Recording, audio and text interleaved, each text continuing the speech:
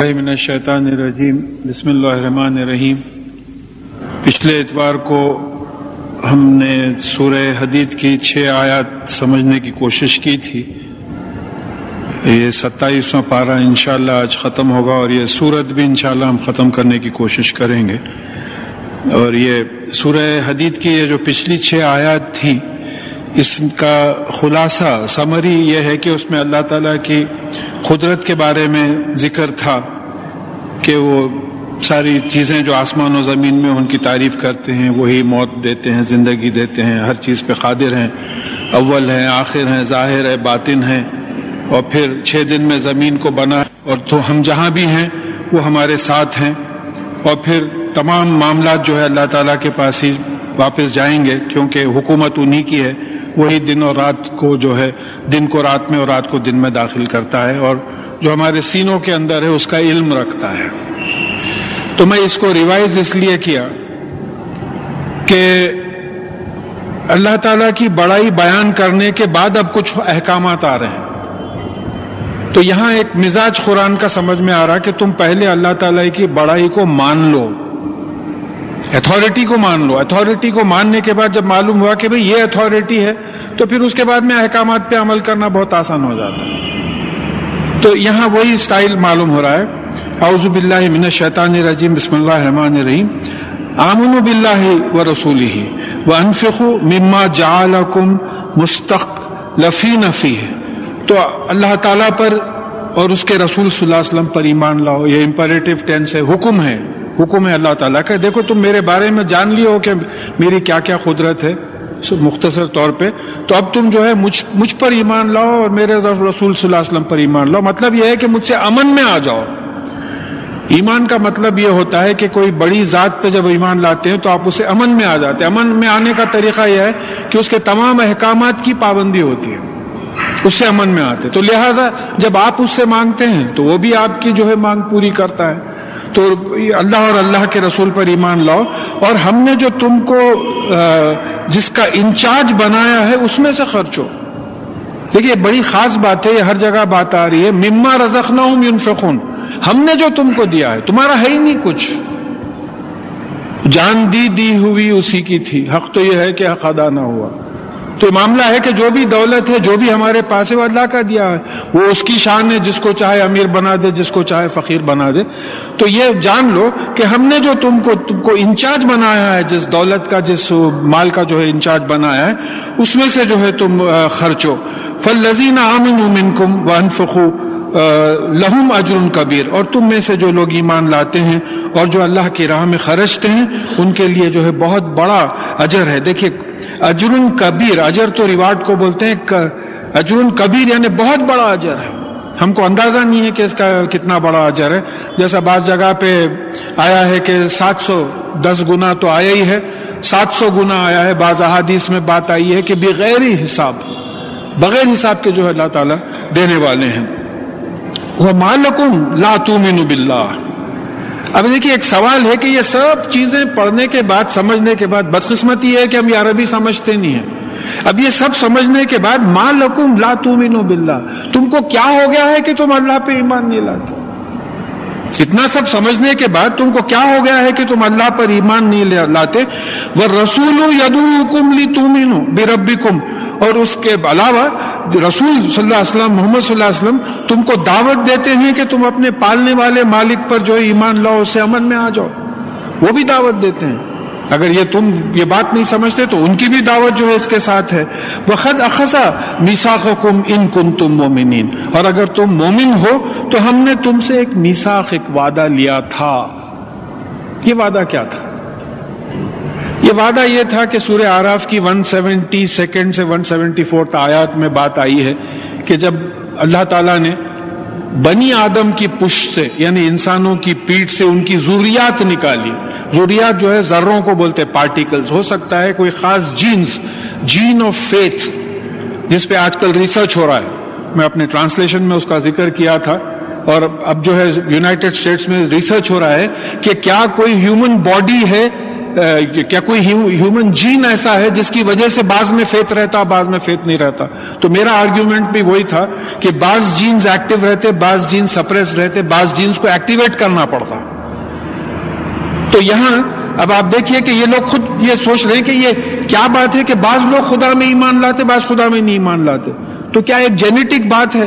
تو یہ سورہ اعراف کی 172 174 آیت میں ذکر آیا کہ ہم آدم کے اولاد کی پیٹھ سے ان کی ذریات یعنی ان کے پروجینی، ان کی اولاد یا ان کے جینز نکالے اور ان سے گواہی لی. کیا گواہی لی؟ کہ کیا میں تمہارا رب نہیں ہوں؟ کیا میں تمہارا مالک، تمہارا پالنے والا نہیں ہوں؟ اور سب نے کہا کہ ہاں آپ ہمارے پالنے والے مالک، آپ ہمارے رب ہیں. تو پھر اللہ تعالیٰ نے کہا کہ یہ گواہی میں اس لیے لے رہا ہوں کہ کل قیامت کے دن تم یہ نہ کہو کہ شرک ہم اس لیے کرتے تھے کہ ہمارے والدین مشرکین تھے. تو یہ سپریسڈ ایمان ہمارے جینیٹکس، ہیومن جینوم کی جو ریسرچ ہو رہی ہے اس میں یہ موجود ہے ہمارے پاس. ہم یہ وعدہ لے کر کے آئے ہیں کہ آپ ہمارے پالنے والے ہیں، آپ کے علاوہ ہم کسی کو پالنے والا نہیں مانیں گے. اب ایک صاحب میرے سے بحث میں الجھے، بولے صاحب مجھے یاد نہیں ہے. کیسا بولوں میں بولا آپ پیدا ہوئے سو یاد ہے؟ کون سی نرس آپ کی والدہ کی ڈیلیوری کری تھی؟ آپ کیسا پیدا یاد ہے؟ نہیں یاد نہیں ہے. مطلب پھر آپ پیدا نہیں ہوئے. اگر یاد جو ہے کسی حق کو پروف کرنے کے لیے ضروری ہے تو پھر آپ پیدا ہی نہیں ہوئے، کیونکہ آپ کی اپنی اتنی امپورٹنٹ ایونٹ لائف کی پیدا ہونا وہ یاد نہیں ہے آپ کو. تو یہاں قرآن میں کیونکہ اس کا ذکر ہے، یہ بات ثابت ہے کہ ہم نے اللہ تعالیٰ سے وعدہ کیا ہے کہ ہم اللہ کے علاوہ کسی اور کو رب نہیں مانیں گے، پالنے والا نہیں مانیں گے. تو اگر تم مومن ہو تو پھر اللہ تعالیٰ نے تم سے یہ وعدہ لیا ہے. هو الذی ينزل على عبده آیات بینات لیخرجکم من الظلمات الى النور وَإِنَّ اللَّهَ بِكُمْ لَرَؤُوفٌ رَحِيمٌ. وہی ہے جس نے اپنے بندے یعنی محمد صلی اللہ علیہ وسلم پر کھلی ہوئی آیات، کھلی ہوئی نشانیاں، کھلے ہوئے قرآن جو ہے نازل کیا ہے. اس کی وجہ کیا تھی؟ لِيُخْرِجَكُم مِّنَ الظُّلُمَاتِ إِلَى النُّورِ، کہ تم کو اندھیروں سے نکال کر نور کی طرف، روشنی کی طرف لے جائیں. قرآن کے نازل کرنے کا مقصد کیا تھا؟ مقصد نزول قرآن جس کو بولتے ہیں کہ what was the purpose in sending down the Quran, وہ یہ تھا کہ تم اندھیروں میں تھے، تم گمراہی میں تھے، اس سے نکال کے جو ہے روشنی میں لے آئے. اب سارے قرآن میں ظلمات ہمیشہ پلورل میں استعمال ہوا، ڈارکنیسز، اور نور کا پلورل استعمال نہیں ہوا. انوار کا ورڈ کہیں بھی نہیں آیا قرآن میں. تو معلوم ہوا کہ سیدھا راستہ ایک ہی ہے، غلط راستے بہت ہیں. اندھیرے میں بھٹکنے کے کئی راستے ہیں. اب ہم کو تو ایکسپیرینس ہے، بیٹھے ہوئے ہیں، مذاق چل رہا ہے، ٹھاٹا پھٹ بولی لائٹ چلے گئی. اب کسی صاحب کو دے رہے، گھر میں ٹارچ بھی نہیں ہے، کینڈل بھی نہیں ہے. اب اندھیرے میں اٹھے، کوئی بڑا بول کے گرے، بولے کیا ہوا؟ بولے نہیں صاحب وہ ڈائننگ ٹیبل بیچ میں آ گیا. بولے اتنا بڑا ٹیبل آپ کو نہیں دکھا اندھیرے میں. تو یہ اندر کے اندھیرے ہمارے ہیں یہ کہ بڑی بڑی گناہوں کی چیزیں ہمارے سامنے نہیں آ رہی جب تک کہ یہ نور نہ ہو، یہ اندر کی ٹارچ لائٹ نہ ہو، جس کا ذکر سورہ حدید میں بھرا ہوا ہے. تو یہاں جو ہے بول رہے ہیں کہ یہ قرآن نازل کرنے کا مقصد ہی یہ ہے کہ تم کو اندھیروں سے اجالے کی طرف لے کے آئیں. اور وَإِنَّ اللَّهَ بِكُمْ لَرَؤُوفٌ رَحِيمٌ، یہ اس لیے یہ کیوں ہو رہا ہے؟ کیونکہ بے شک اللہ تعالیٰ رؤوف ہے. رؤوف کا مطلب کیا ہوتا؟ نقصان دہ چیزوں سے بچانے والا. رحیم کیا ہوتا؟ ترس کھانے والا. رحمان کون ہوتا؟ فائدہ پہنچانے والا. قرآن سے جو الفاظ کے معنی نکلتے ہیں، میرا اپنا اوپینین نہیں ہے، نہ لغت میں دیا ہوا ہے. یہ جو ہے قرآن سے جو معنی، رحمان جہاں جہاں آیا اس کے ایسوسیٹڈ آیات اگر آپ دیکھیں تو معلوم ہوتا ہے کہ رحمان فائدہ پہنچانے والا، رؤوف تکلیف دہ چیزوں کو جو ہے اس سے روکنے والا. اب جیسا زانی کی سزا کے بارے میں راف کا لفظ آیا ہے کہ رحم دلی تم کو سزا دینے سے نہ روکے، پھر یہ لفظ کو آگے بھی سمجھایا جا رہا ہے. تو یہ اللہ تعالیٰ نے قرآن کس لیے نازل کیا ہے؟ اس لیے کہ ان کی صفت ہے کہ وہ ہم کو نقصان سے بچانا چاہ رہے ہیں، دوزخ سے بچانا چاہ رہے ہیں. کیوں بچانا چاہ رہے ہیں؟ وہ رحیم بھی ہیں اور ترس کھا رہے ہیں ہم پہ. اگر یہ ہدایت نہ ہو تو پھر ہم نہیں بچ سکیں گے اس سے. یہ اللہ تعالیٰ کا کرم ہے ہم پر. وَمَا لَكُمْ أَلَّا تُنْفِقُوا فِي سَبِيلِ اللَّهِ وَلِلَّهِ مِيرَاثُ السَّمَاوَاتِ وَالْأَرْضِ اور تم کو کیا ہو گیا ہے کہ تم اللہ تعالیٰ کے راستے میں نہیں خرچتے ہو، جبکہ آسمانوں اور زمین کی جو بھی میراث ملکیت ہے وہ اللہ تعالیٰ کی ہے، یعنی everything belongs to Allah تعالیٰ، تمہارا کچھ ہے ہی نہیں. مما رزقناہم ینفقون، ہم نے جو دیا ہے تم کو جو ہے. میں بار بار بولتا ہوں کہ بے فرض کیجئے میں آپ کو ساتھ لے کے نکلا، بولا بھئی یہ 10,000 روپیہ آپ ساتھ رکھیے، میں جس کو جتنے پیسے دینے کے لیے آپ سے بولوں آپ دے دیجئے. ایک فقیر دکھا، بولا صاحب ذرا آپ 5,000 روپیہ دے دیجئے. آپ بولے فقیر کو 5,000؟ اب میرے دل میں یہ بات آئے گی مال میرا ہے، آپ کون ہوتے اعتراض کرنے والے؟ اور پھر میں آپ کو مزدوری بھی دے رہا ہوں، خیرات دینے کی مزدوری بھی دے رہا ہوں میں. تو اس طریقے سے مال اللہ تعالیٰ نے دیا ہے. اگر 2.5%، 5%، 10%، 20% خیرات چیریٹی وغیرہ کے واسطے اگر اللہ تعالیٰ نے فکس کیا ہے تو ان کے مال میں انہوں نے فکس کیا ہے. وہ تو اللہ تعالیٰ کا فضل ہے کہ وہ ہمارے ہاتھ سے دلوا رہا ہے، ہمارے ہاتھ سے دلوا رہا ہے. تو ساری ملکیت اللہ تعالیٰ کی ہے. لا یستوی منکم من انفق من قبل الفتح وقاتل اولئک اعظم درجۃ من الذین انفقوا من بعد وقاتلوا وکلا وعد اللہ الحسنی. اور جن لوگوں نے فتح مکہ سے پہلے خرچ کیا اور جنگ کی، وہ لوگوں کا درجہ ان لوگوں سے بہت زیادہ ہے جنہوں نے فتح مکہ کے بعد خرچ کیا اور جنگ کی. فتح مکہ سے پہلے جو ہے حالات مسلمانوں کے بہت ہی کیا بولنا چاہیے برے حالات تھے. تو ویسے حالات میں خرچ کرنا، ایمرجنسی میں خرچ کرنا الگ بات ہوتی ہے. فتح مکہ کے بعد تو سورت نازل ہوئی وَإِذَا جَاءَ نَصْرُ اللَّهِ وَالْفَتْحُ وَرَأَيْتَ النَّاسَ يَدْخُلُونَ فِي دِينِ اللَّهِ أَفْوَاجًا، کہ جب اللہ تعالیٰ کی مدد آ جائے گی اور تم دیکھو گے کہ لوگ فوج جو ہے اسلام میں داخل ہونے لگیں گے. تو جب خرچ کرنا اتنی بڑی بات نہیں تھی جتنا فتح سے پہلے خرچ کرنا ہے جب ضرورت ہوتی. جیسا ایک مثال دی جاتی ہے کہ بھئی کوئی ایک ہاتھی بک رہا تھا 50 روپے میں، تو بیٹا آ کے بابا سے بولا بابا 50 روپے میں ہاتھی بک رہا. تو بولو بک رہا ہوگا بھائی کیا کریں گے. اس کے 10-12 سال کے بعد ایک ہاتھی بک رہا تھا 10,000 روپے میں. وہ بیٹا آ کے بولا ایک ہاتھی 10,000 میں بک رہا. تو بولے لے لو. تو نے بولا میں 50 میں بک رہا تھا آپ نہیں لیے. تو بولے جب 50 روپے نہیں تھے میرے پاس، اب 10,000 کے کوئی میرے پاس ویلیو نہیں ہے. اتنا پیسہ اللہ تعالیٰ نے دیا کہ 10,000 کی ویلیو نہیں ہے. تو جب اسلام کو ضرورت ہوتی ہے اس وقت محنت کرنا اور خرچ کرنا الگ بات ہے، اور جب ضرورت نہیں ہوتی ہو تو فیشن بن گیا. دیکھیے اب ماشاءاللہ حیدرآباد میں پہلی عورتیں جو حجاب کرنا شروع کری ہیں ان کا مقام الگ ہی ہے. اب اس کے بعد میں اگر حجاب ایک فیشن بن گیا ہے، بے چار پیسے والے بھی حجاب کرنے لگے، عورتیں سب دیکھ کے اس کو حجاب کرنے لگے، تو اللہ تعالیٰ کو دل کی کیفیت معلوم ہے. تو عام ہو گئی بات. تو یہاں یہ بات سمجھنا ہے کہ جب ضرورت ہوتی ہے اس وقت سچے دل سے جو ہے اس اللہ تعالیٰ کے احکامات پر آپ کی پابندی کرنا. وہ کلن وعد اللہ الحسنی، اور اللہ تعالیٰ کی شان ہے، بول رہے ہیں کہ دونوں سے ہم نے بہترین وعدہ کیا ہے. فتح مکہ سے پہلے خرچنے والوں پہ بھی، بعد میں خرچنے والوں پہ بھی، جنگ کرنے والوں پہ، دونوں سے ہم نے بہترین وعدہ کیا ہے. واللہ بما تعملون خبیر، اور تم جو کچھ کرتے ہو اللہ تعالیٰ اس کی خبر رکھتا ہے. خبر کا مطلب کیا ہے؟ نیوز. کوئی ایونٹ ہو تو خبر پیدا ہوتی ہے اس سے. علم کا کیا ہے؟ بغیر ایونٹ کے بھی علم ہوتا. جیسا ایٹامک سٹرکچر ہے، اس کی خبر نہیں ہوتی، اس کا علم ہوتا. ایٹامک بام ایکسپلوڈ ہوا تو اس کی خبر آتی ہے. تو خبر از پارٹ آف علم. تو اللہ تعالیٰ علیم بھی ہے، خبیر بھی ہے. من ذا الذی یقرض اللہ قرضا حسنا یضاعفہ لہ ولہ اجر کریم، اور کون ہے جو اللہ تعالیٰ کو اچھا قرض دے کہ وہ اس کو دوگنا کرے یا اضافہ کرے اور اس کو جو ہے بہت فائدہ پہنچانے والا اجر دے. اب یہ اللہ تعالیٰ کا قرض کیا مطلب، یہاں ذرا ہم کو سمجھنا ہے. ماڈرن اکنامکس سے اس کا تعلق ہے. دیکھیے میں ایک آرٹیکل پڑھا تھا عرب نیوز میں، بڑا اچھا آرٹیکل تھا قرض کے اوپر. تو انہوں نے قرض کو دو چیز اس میں ڈیوائڈ کیا تھا، ایک loan for consumption and loan for investment. Consumption کیا ہوتا کہ بھئی آپ کے گھر میں کوئی ملازم ہے، اس کا بچہ بیمار ہے اور وہ آپ سے کچھ قرض مانگ رہا ہے کہ میرے بچے کے علاج کے لیے 1,000 روپے کی ضرورت ہے. تو آپ اس کو 1,000 روپے دے، یہ کنزمپشن کا قرض ہے. اور پھر قرآن میں بات آئی ہے کہ اگر اس کو مہلت دو واپس کرنے میں، اور اگر ہو سکا تو اس کو صدقات میں کنورٹ کر دو. یہ کنزمپشن ہے جو استعمال کے لیے قرض لیا جاتا ہے. دوسرا لون فار انویسٹمنٹ ہوتا.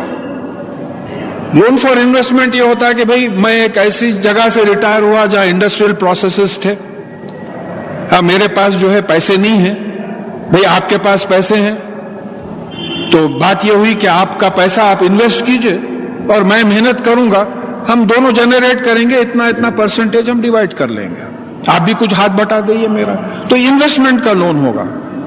تو اللہ تعالیٰ جو ہے لون فار انویسٹمنٹ مانگ رہے ہیں, لون فار کنزمپشن نہیں مانگ رہے. تو غریب آدمی مانگتا, جیسا یہودیوں کا اعتراض تھا, ارے تمہارا اللہ تو قرض مانگ رہا ہے. یہودیوں کا اعتراض تھا اس پہ, تمہارا اللہ تو قرض مانگ رہا ہے. تو وہ بیوقوف یہ بات نہیں سمجھے کہ یہ اللہ تعالیٰ لون فار کنزمپشن نہیں ہے, لون فار انویسٹمنٹ ہے. تم میرے پاس قرض دو, میں اس کا دوگنا چوگنا کر کے دوں گا. اب یہ دیکھیے, اب یہاں انویسٹمنٹ کی بات لیجیے آپ. بھئی آپ کسی جگہ انویسٹ کرتے ہیں, آپ 100 روپے انویسٹ کریں تو وہ آپ کو 125 روپے جو ہے دے دیتے, 25 روپے ایکسٹرا دیتے سالانہ.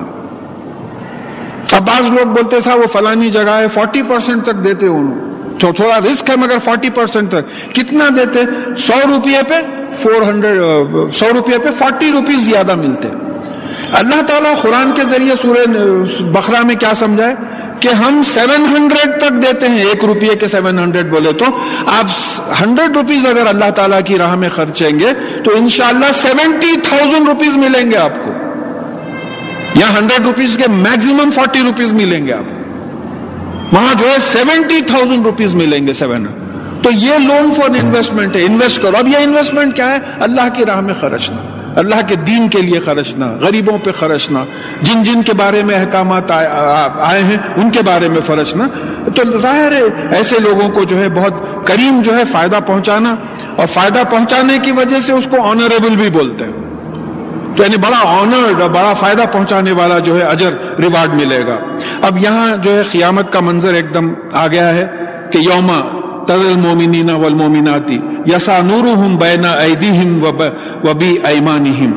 ایک دن تم دیکھو گے مومن مرد اور مومن عورتیں, ان کا نور ان کے سامنے اور ان کے سیدھے ہاتھ کی طرف جو ہے دوڑ رہا ہوگا تیزی سے. اب جیسا اکثر تفاسیر میں اس کا انٹرپریٹیشن آیا ہے کہ یہ پل صراط کا نقشہ ہے, یہ پل صراط کا نقشہ ہے.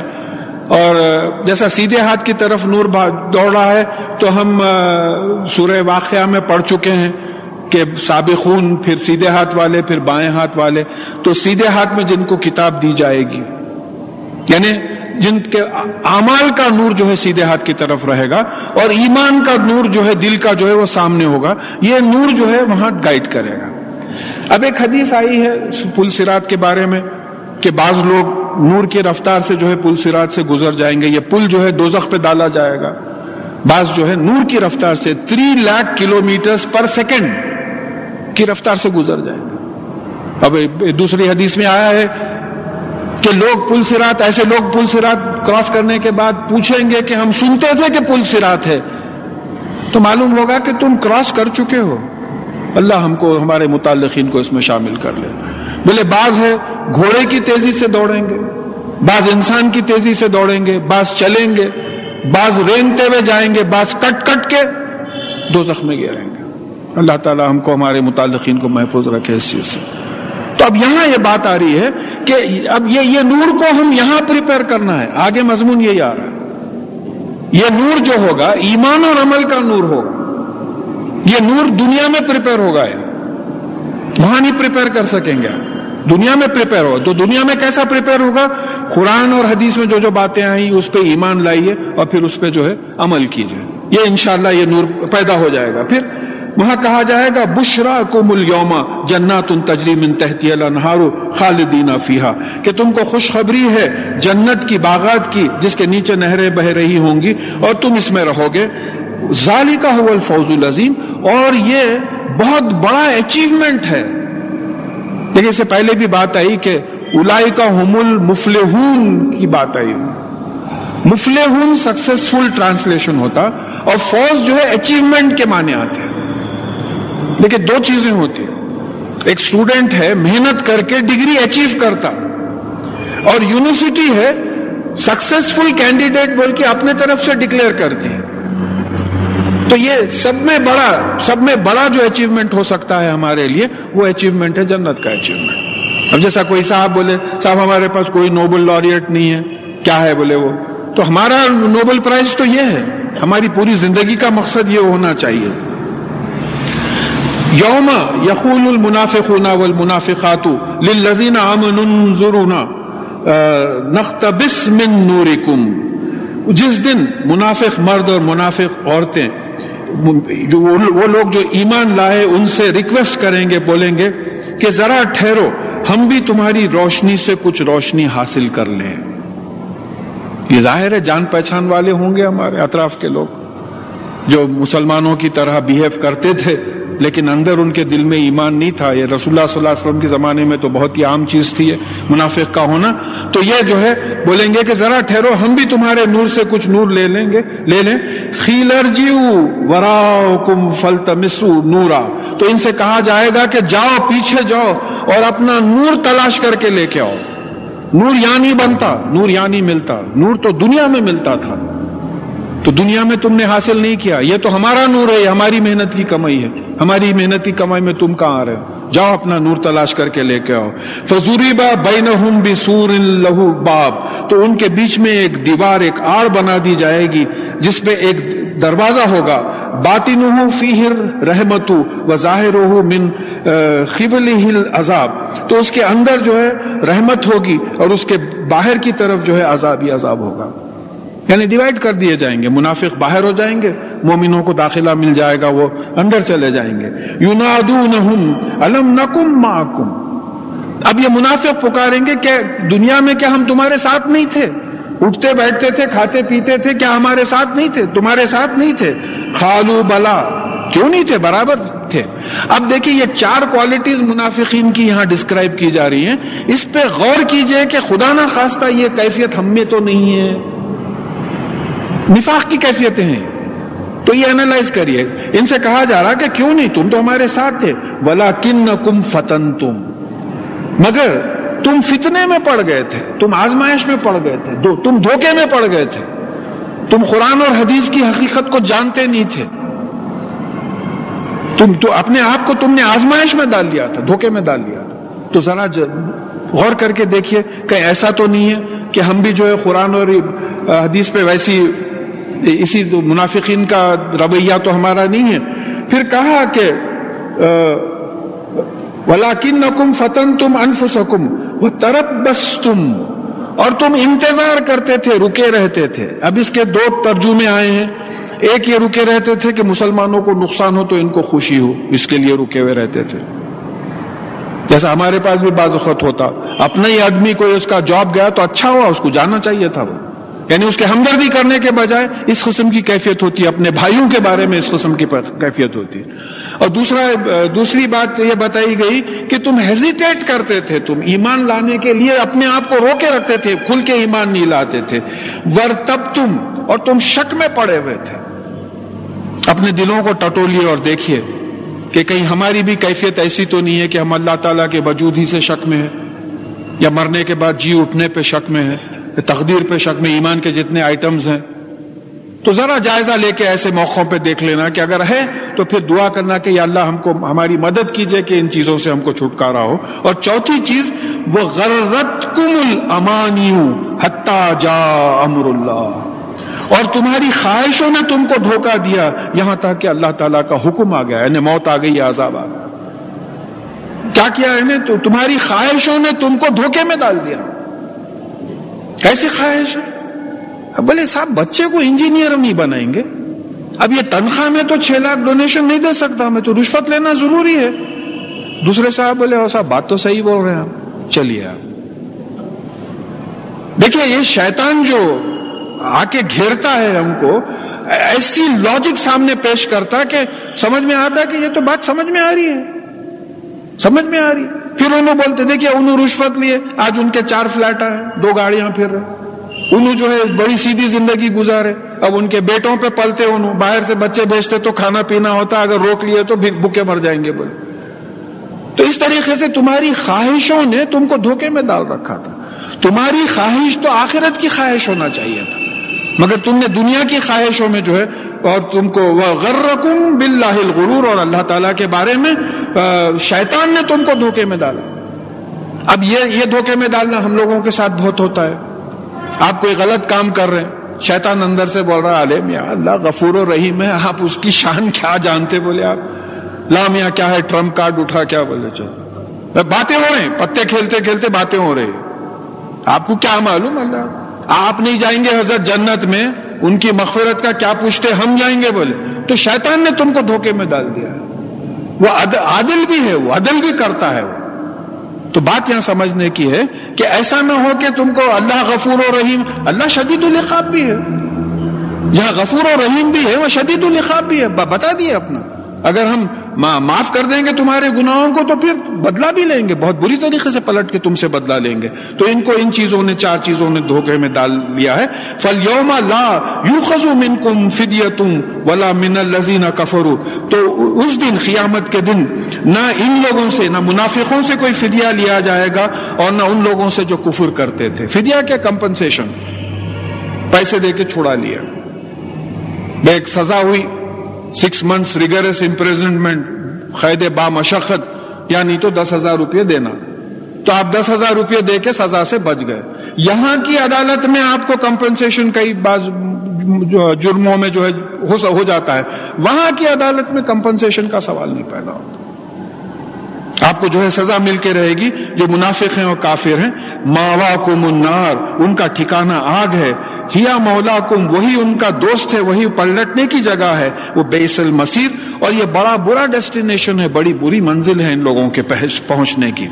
اب دیکھیں یہاں ہم ایسا معلوم ہوتا ہے کہ ہم لوگ اس آیت میں مخاطب ہیں، الم یعنی للذین آمنوا ان تخشع قلوبہم بذکر اللہ وما نزل من الحق، کیا ایمان لانے والوں پر ابھی وہ وقت نہیں آیا جبکہ ان کے دل نرم پڑ جاتے اللہ کے ذکر کے لیے اور جو اللہ تعالیٰ نے حق نازل کیا ہے قرآن کے لیے؟ کیا ابھی وقت نہیں آیا؟ دوسرا پیس پڑھ کے میں اس کو سمجھانے کی کوشش کرتا ہوں۔ وَلَا تَكُونُوا كَالَّذِينَ أُوتُوا الْكِتَابَ مِنْ قَبْلُ فَطَالَ عَلَيْهِمُ الْأَمَدُ فَقَسَتْ قُلُوبُهُمْ، اور ایسے نہ بن جائیں، اگر دل نہیں نرم پڑتے تو ایسے نہ بن جائیں جیسے تم سے پہلے جن کو کتاب دی گئی تھی، ان کے اوپر ایک کافی زمانہ جب گزر گیا تو ان کے دل سخت ہو گئے۔ ریزن بتا رہے ہیں اللہ تعالیٰ، تم میرے ذکر سے اور میرے کلام سے غافل ہوگے تو تمہارے دل سخت ہو جائیں گے، جیسے ہمارے دل ہیں، اترتی نہیں بات اترتی نہیں۔ جیسا بعض بڑے ایموشنل سینز معلوم ہوتے، کسی غزوے پہ جو ہے رسول اللہ صلی اللہ علیہ وسلم فوج کو بھیج رہے تھے، سپہ سالار تھے، مجھے نام یاد نہیں ہے، تو ان سے کہا کہ بھئی آپ کے بعد آپ کریں گے، آپ کے بعد آپ کریں گے، آپ کے بعد جو ہے آپس میں طے کر کے اپنا لیڈر بنا لو۔ تو 3 لوگوں کو تو معلوم ہو گیا ہے کہ شہید ہونا ہے۔ اس میں سے جو صحابی جو امیر تھے، وہ جمعے کا دن تھا، خود رسول اللہ صلی اللہ علیہ وسلم کے نماز جمعے کے خطبے کے وقت جو ہے ان پہ نظر پڑ گئی۔ نماز کے بعد آپ نے پوچھا تم گئے نہیں؟ تو بولے نہیں، میں وہ فوج نکل گئی ہے، میں تیز گھوڑا دوڑا کے جو ہے وہاں تک پہنچ جاؤں گا۔ تو کیوں رکے؟ بولے تو بولے آپ نے بشارت دے دی تھی تو میں سوچا کہ یہ آپ کا آخری خطبہ ہے میری زندگی کا سننے، اس لیے رک گیا تھا۔ ہم تو رو دیں گے یا اللہ کیا کیفیت ہے۔ بولے رسول اللہ صلی اللہ علیہ وسلم کا کیا جواب تھا؟ ان لوگوں سے تم جنت میں 500 برس بعد میں داخل ہو گئے۔ رسول کا حکم ہے، اپنی خواہش کی اتباع نہیں کرنا ہے۔ جب حکم ہے چلے جاؤ تو چلے جاؤ۔ تو پھر یہاں یہ بات آ رہی کہ یہاں حکم ہے کہ تم اگر قلوب میں، دلوں میں اطمینان چاہتے ہو تو ذکر اللہ، بے شک اللہ کے ذکر سے دلوں کو اطمینان پہنچتا ہے۔ تو ہماری جو کیفیت ہے وہ اس لیے ہے کہ قرآن کی تلاوت نہیں کرتے ہم۔ اگر ہم قرآن کی تلاوت چھوڑ دیں گے تو پہلے جیسا اہل کتاب کے دل سخت ہو گئے ویسے ہمارے بھی دل سخت ہو جائیں گے۔ سخت ہونے کا مطلب کیا ہے؟ ایک سپنج لیجئے اور ایک پتھر لیجئے، سپنج کو پانی میں ڈبائیے، ڈبا کے چھوڑیے، نکالیے باہر، پورا پانی نچوڑ سکتے، پانی ایبزارب ہوتا، نرم ہے، یہ ایبزارب کر رہا ہے۔ پتھر ہے، پتھر کو پانی میں ڈبا کے نکالیے، آپ زندگی بھر دباتے بیٹھیے، اس میں سے ایک قطرہ پانی نہیں گرتا اس میں۔ تو دل کے نرم ہونے کا مطلب یہ ہے کہ قرآن اور حدیث پڑھتے رہو، وہ تمہارے دل و دماغ میں جب اتریں گے تو اس سے اعمال نکلیں گے، اور ورنہ پھر تم پہلے جیسا اہل کتاب کا حشر ہوا تھا ویسا ان کے دل جو ہے سخت ہو جاؤ گے۔ وَكَثِيرٌ مِّنْهُمْ فَاسِقُونَ، اور یہ جو اہل کتاب تھے اس میں سے ایک کافی جو ہے لوگ فاسق تھے، یعنی حد سے نکل جانے والے تھے۔ اعلموا ان اللہ یحیی الارض بعد موتها قد بینا لکم الآیات لعلکم تعقلون، اور جان لو کہ اللہ تعالیٰ مردہ زمین میں جان ڈالتا ہے، مردہ زمین میں جان ڈالتا ہے۔ مئی کا مہینہ آتا پورا سوکھ جاتا ہے، اس کے بعد میں بارش ہوتی ہے تو وہی بیج جو ہے اٹھتے ہیں، بالکل زندگی آ جاتی ہے پورے۔ تو اس سے جو ہے بے شک یہ اللہ تعالیٰ نے تمام آیتیں تم پر کھول کھول کے سمجھائی ہیں تاکہ تم سمجھو، لعلکم تعقلون، تاکہ تم سمجھو کہ جیسا مردہ بیج میں جان پڑتی ہے اسی طریقے سے ریڑھ کی ہڈی کا جو ایک حصہ ہوگا اس سے پورا انسان اٹھایا جائے گا قیامت میں۔ تو جب تم پودوں کے اٹھنے پہ جب ایمان رکھتے ہو، یقین رکھتے ہو، تو پھر اپنے اٹھنے پہ کیوں نہیں رکھتے؟ جب رات میں سو کے اٹھنے پہ ایمان رکھتے ہو، یقین رکھتے ہو، تو بے مر کے اٹھنے پہ ایمان یقین کیوں نہیں رکھتے؟ کیونکہ موت کو جو ہے نیند سے کمپیئر کیا گیا۔ ان المصدقین والمصدقات واقرضوا اللہ قرضا حسنا یضاعف لهم ولهم اجر کریم، اور وہ لوگ، وہ مردیں جو خرچ کرتے ہیں، خیرات کرتے ہیں، وہ عورتیں جو خیرات کرتی ہیں اور وہ اللہ تعالیٰ کو ایک بہترین قرض دیتے ہیں، اللہ تعالیٰ اس کو اضافہ دگنا چوگنا اضافہ کر کے جو ہے ان کو واپس کرے گا، اور جو ہے ان کو ایک بہت فائدہ پہنچانے والا بڑا آنریبل باعزت جو ہے ان کو ریوارڈ ملے گا، اجر ملے گا اس کا۔ تو اسی بات کو پلٹا کے بول رہے ہیں کہ اب یہاں عورتیں یہ سمجھ جائیں کہ ایسا نہیں ہے کہ مرد ہی کے نیک اعمال قبول ہو رہے ہیں، کئی جگہ پہ آئے، چاہے وہ مرد ہو چاہے عورت، جو بھی نیک کام کرے گا اس کو جو ہے، جو بھی صدقہ کرے، صدقے کہ ہمارے پاس صدقے کا بڑا برا کانسیپٹ ہے، وہ کوا اتارنا، کبوتر اتارنا، مرغی اتارنا، بکرا اتارنا، نہیں، یہ صدقہ نہیں ہے، یہ ہم لوگ ایسے رواج بنا لیے یہاں دوسرے قوموں کو دیکھ کے۔ صدقے کا مطلب خیرات ہے، charity in English, plain charity. آپ کسی غریب کو اچھی نیت سے اللہ کو خوش کرنے کے لیے آپ کچھ پیسہ دے رہے ہیں تو وہ جو ہے اس کو صدقہ بولتے ہیں۔ تو یہ ہمارے پاس اردو میں آ کے صدقے کے جو ہے، اب جیسا اب کوئی بولتے ایسی غلیظ چیز کے طریقے سے بولتے، ان کو صدقہ دے سکتے ان کو، ارے صدقہ دینے کا، صدقے کا چیریٹی ہے، آپ سے جو غریب رہے گا اس کو آپ، تو جو مرد چیریٹی دیتے ہیں، جو عورتیں چیریٹی دیتے ہیں، اور یہ چیریٹی اللہ تعالیٰ کے پاس قرض کے طور پہ جو ہے جمع ہو جاتا ہے، یہ جو چیریٹی ہے قرض کے طور پہ جمع کرتے ہیں اللہ تعالیٰ، پھر اس کو اضافے پہ اضافہ کر کے جو ہے آپ کو واپس کرتے ہیں قیامت میں۔ تو بات آئی گئی کہ 100 روپیہ اگر آپ خیرات کریں تو 70,000 انشاءاللہ، اگر نیت یہ تمام کنڈیشنز جو ہیں وہ کلیئر ہیں تو 70,000 کے اوپر جو ہے آپ کو اس کا فائدہ مل رہا ہے۔ اب یہاں ہم پوچھتے پھرتے کہ بھئی آج کل انویسٹمنٹ کہاں کرے، بینک ریٹ تو بہت گر گیا ہے، یہاں کریں وہاں کریں، تو انکم ٹیکس کنسلٹنٹ سے بات کرتے، تو یہاں یہ بات سمجھیے آپ کہ یہ اگر جمع کرنا ہی ہے تو پھر اللہ تعالیٰ کے اکاؤنٹ میں جمع کر دو، کیا ریٹرن ہوئیں گے؟ Fix deposit. اب پھر یہ ایسا نہیں ہے بینک کا دیوالیہ نکل گیا، ایسا سوال ہی نہیں پیدا ہوتا۔ والذین آمنوا باللہ ورسولہ اولئک ھم الصدیقون والشہداء عند ربہم، یعنی اور وہ لوگ جو اللہ تعالیٰ پر، اس کے رسولوں پر ایمان لاتے ہیں، یہی وہ لوگ ہیں جو صدیق ہیں۔ صدیق یعنی تصدیق کرنے والے، اپنے عمل سے ان کے ایمان کی سچائی کا ثبوت دینے والے۔ شہداء گواہ، یعنی اب جیسا سورہ بقرہ کی غالباً 143 آیت میں آیا کہ تم انسانوں پہ شہداء ہو، جیسے کہ رسول اللہ صلی اللہ علیہ وسلم تم پر شہید تھے، یعنی مطلب یہ ہے کہ جیسا رسول اللہ صلی اللہ علیہ وسلم تم پر نظر رکھتے تھے کہ تم قرآن اور سنت پہ چلتے ہو یا نہیں چلتے ہو، تمہارا ذمہ ہے کہ تم انسانوں پہ نظر رکھو کہ وہ قرآن اور حدیث پہ چلتے ہیں یا نہ چلتے ہیں۔ تو وہ کب ہوگا؟ جب آپ خود نمونہ بنیں گے تو اس وقت ہوگا۔ جیسا سورہ آل عمران کی 110 آیت میں بات آئی ہے کہ تم بہترین امت ہو جو انسانوں کے لیے نکالی گئی ہے، تم لوگوں کو نیکی کی طرف بلاتے ہو، برائی سے روکتے ہو اور اللہ پہ ایمان لاتے ہو۔ تو جب ہم یہ کام کریں گے تو ظاہر ہے ہم نمونہ بنیں گے، جب نمونہ بنیں گے تو لوگوں کو اٹریکٹ کریں گے اسلام کی طرف آنے کے لیے۔ تو وہ فرما رہے ہیں کہ اولئک ھم الصدیقون والشہداء عند ربہم، ان کے پالنے والے مالک اللہ تعالیٰ کے پاس یہ جو ہے ان کا مقام جو ہے صدیقین اور شہداء کا ہے۔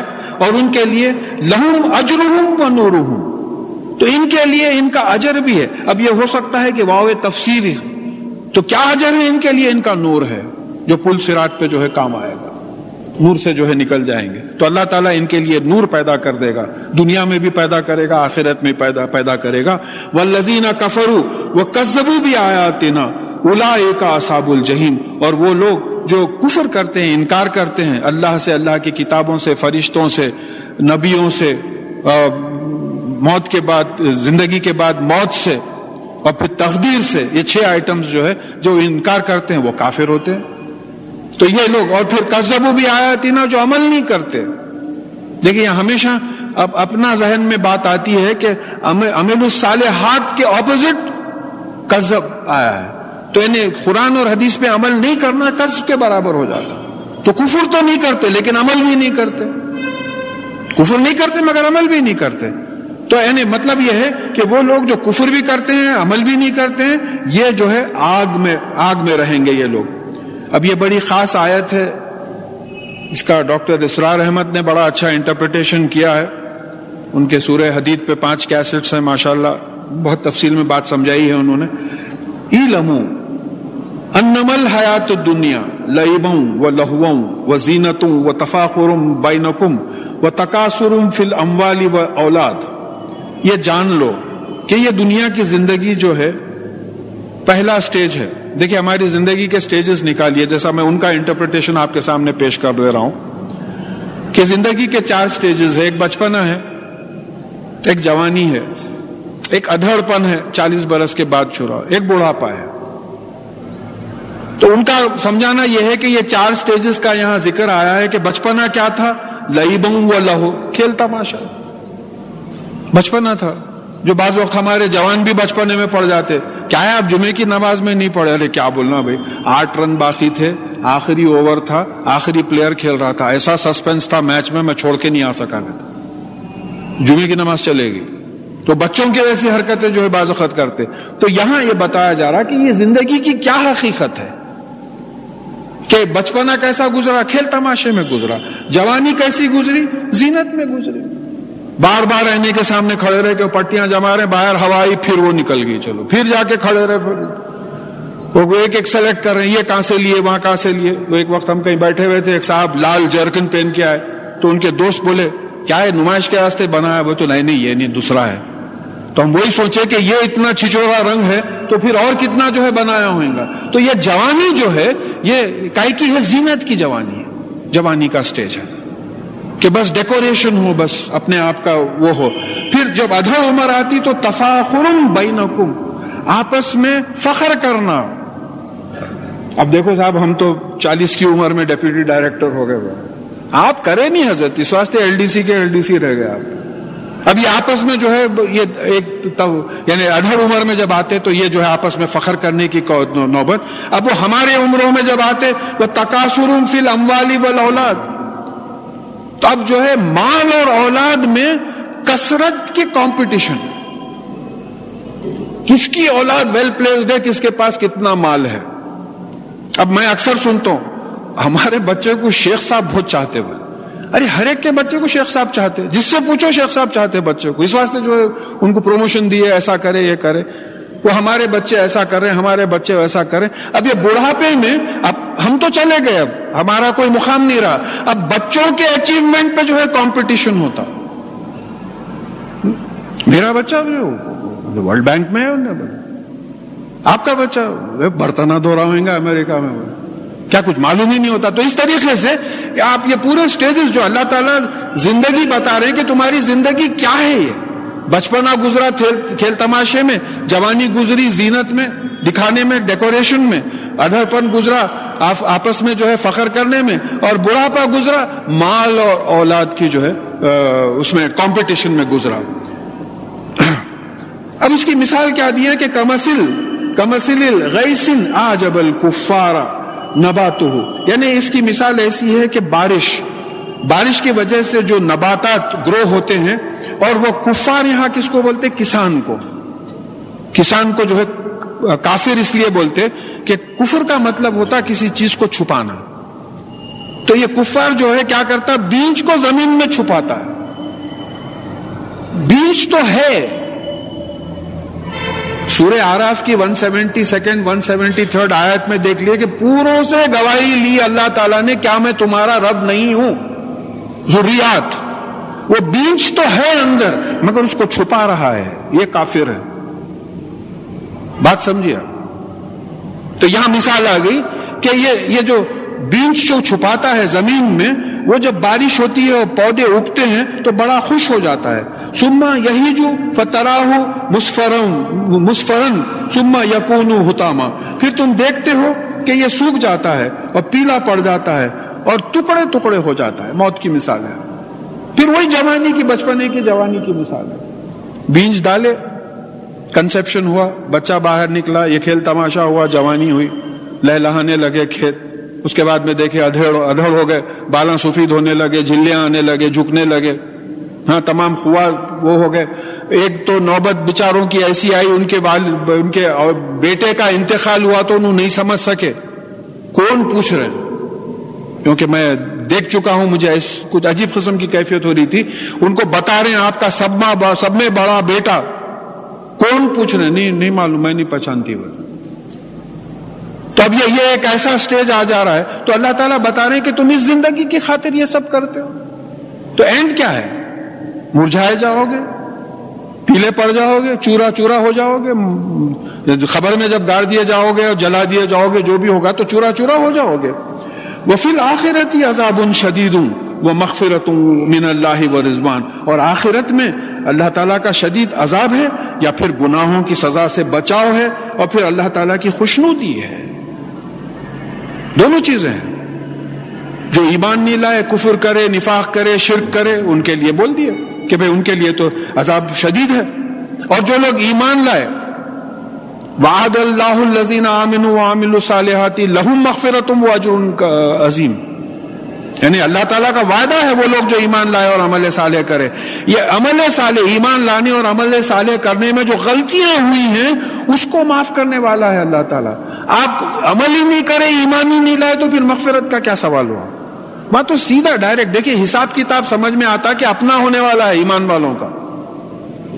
اگر کوئی بالکل پیور کافر، مشرک یا منافق ہے تو ان کے بارے میں تو بات آ گئی ہے کہ ان کا رزلٹ یہی اناؤنس کر دیے کہ نچلے سے نچلے حصے میں جو ہے منافق جلائے جائیں گے دوزخ میں. تو اب یہاں یہ بتا رہے ہیں کہ جو لوگ ایمان لائے ان کے لیے جو عمل کرنے میں، ایمان لانے میں جو غلطیاں ہوئی تھی وہ انشاءاللہ اللہ تعالیٰ معاف کر دیں گے اور ان کو اللہ تعالیٰ کی خوشی حاصل ہوگی، رضامندی حاصل ہوگی. وَمَا الْحَيَاةُ الدُّنْيَا إِلَّا مَتَاعُ الْغُرُورِ، یہ رٹ لینا چاہیے. اور یہ زندگی کی، یہ دنیا کی زندگی کیا ہے؟ یعنی دھوکے کا سامان ہے. یہ زندگی کی حقیقت یہ دھوکے کا سامان ہے. یہاں گناہ میں مزہ آتا، نیکی میں تکلیف ہوتی. کیا بڑا دھوکہ ہے، کیا بڑا دھوکہ ہے کہ گناہ میں مزہ آ رہا ہے. آپ سمجھ رہے بہترین چیز ہے، میرے کو مزہ آ رہا ہے اس میں، اور نیکی کرنے میں تکلیف ہو رہی. اب آپ شیطان بول رہا دیکھو تیرے کو تکلیف ہوئی نہیں، دھوپ میں نکلنا پڑا اتنا. تو یہاں اللہ تعالیٰ بتا رہے ہیں کہ دیکھو اس دنیا کی زندگی جو ہے ایک دھوکے کا سامان ہے. اب پھر حکم ہو رہا ہے سابقوا الی مغفرۃ من ربکم، تو اب دوڑو اللہ تعالیٰ کی مغفرت کے لیے. تمہارے پالنے والے مالک اللہ جو ہے ان کی مغفرت کے طرف دوڑو، یعنی دوڑو اس بات پہ کی طرف کہ اللہ تعالیٰ تم کو گناہوں کی سزا سے بچا دے. دعائیں مانگو، ایسے اعمال کرو، ایمان لاؤ اور عمل صالح کرو. اور کس طرف دوڑو؟ وہ جنت ارضها کارض السماء والارض، اور ایسی جنت کی طرف جس کا پھیلاؤ ایسی ہے جیسے آسمان اور زمین کا پھیلاؤ ہے. ایسا نہیں ہے کہ ایک چھوٹا معاملہ ہے، ایک باغ میں پبلک گارڈن میں ڈال دیا آپ کو، کیا اب اتنا سب کرا کے اتنے باغ میں ایسا کراؤڈ ہے بیٹھنے کو جگہ نہیں مل رہی. یہ کیسی جنت ہے؟ یہ ویسی ہی جنت ہے جیسا یہ زمین اور آسمان جیسے ہیں، اس طریقے کے اس جنت کا پھیلاؤ ہے. یہ کن کے لیے تیار کی گئی ہے؟ اعدت للذین آمنوا باللہ ورسولہ، یہ ان کے لیے تیار کی گئی ہے جو اللہ تعالیٰ پر اور اس کے رسولوں پر ایمان لاتے ہیں. ظاہر ہے ایمان لاتے ہیں تو ایمان کا ثبوت صدیقین آ گیا پیچھے. یہ ابھی ہم پڑھ چکے ہیں کہ اولئک هم الصدیقون والشہداء عند ربہم، اپنے ایمان کا ثبوت اپنے عمل سے دیتے ہیں، اللہ پر رسول پہ ایمان لا کے، ذالک فضل اللہ، یہ ہے اللہ تعالیٰ کا فضل۔ اب ہم کیا بولتے، کیا بھائی وہ بیچارے ان کے اماں جو ہے برتنہ دھوتے تھے، آج دیکھو 2 3 فلیٹاں خرید لیے، بول ہے اللہ تعالیٰ کی نوازش ہو رہی ہے، فضل ہو رہا ہے اللہ تعالیٰ کا۔ تو ہمارا پورا ذہن جو ہے دنیاوی سینس میں بنا ہوا ہے، فضل ہو رہا ہے۔ تو اللہ تعالیٰ بولے فضل تو یہ جنت ہے، یہ تو میں مومن کو بھی دیتے کافر کو بھی دیتے، کیا بڑی بات ہے۔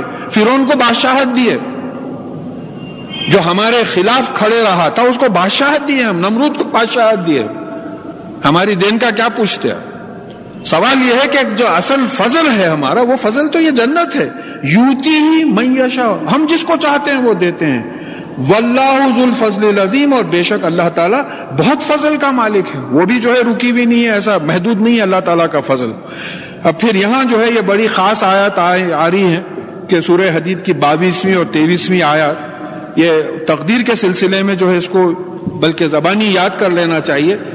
ما اصاب من مصیبت فی الارض ولا فی انفسکم الا فی کتاب من قبل ان نبرأها ان ذالک علی اللہ یسیر، زمین میں اور خود تمہارے نفوس میں، تمہارے اندر کوئی مصیبت نہیں آتی مگر اس کے وجود میں آنے سے پہلے وہ لکھ دی جاتی ہے، اور یہ اللہ تعالیٰ کے لیے بڑا آسان ہے۔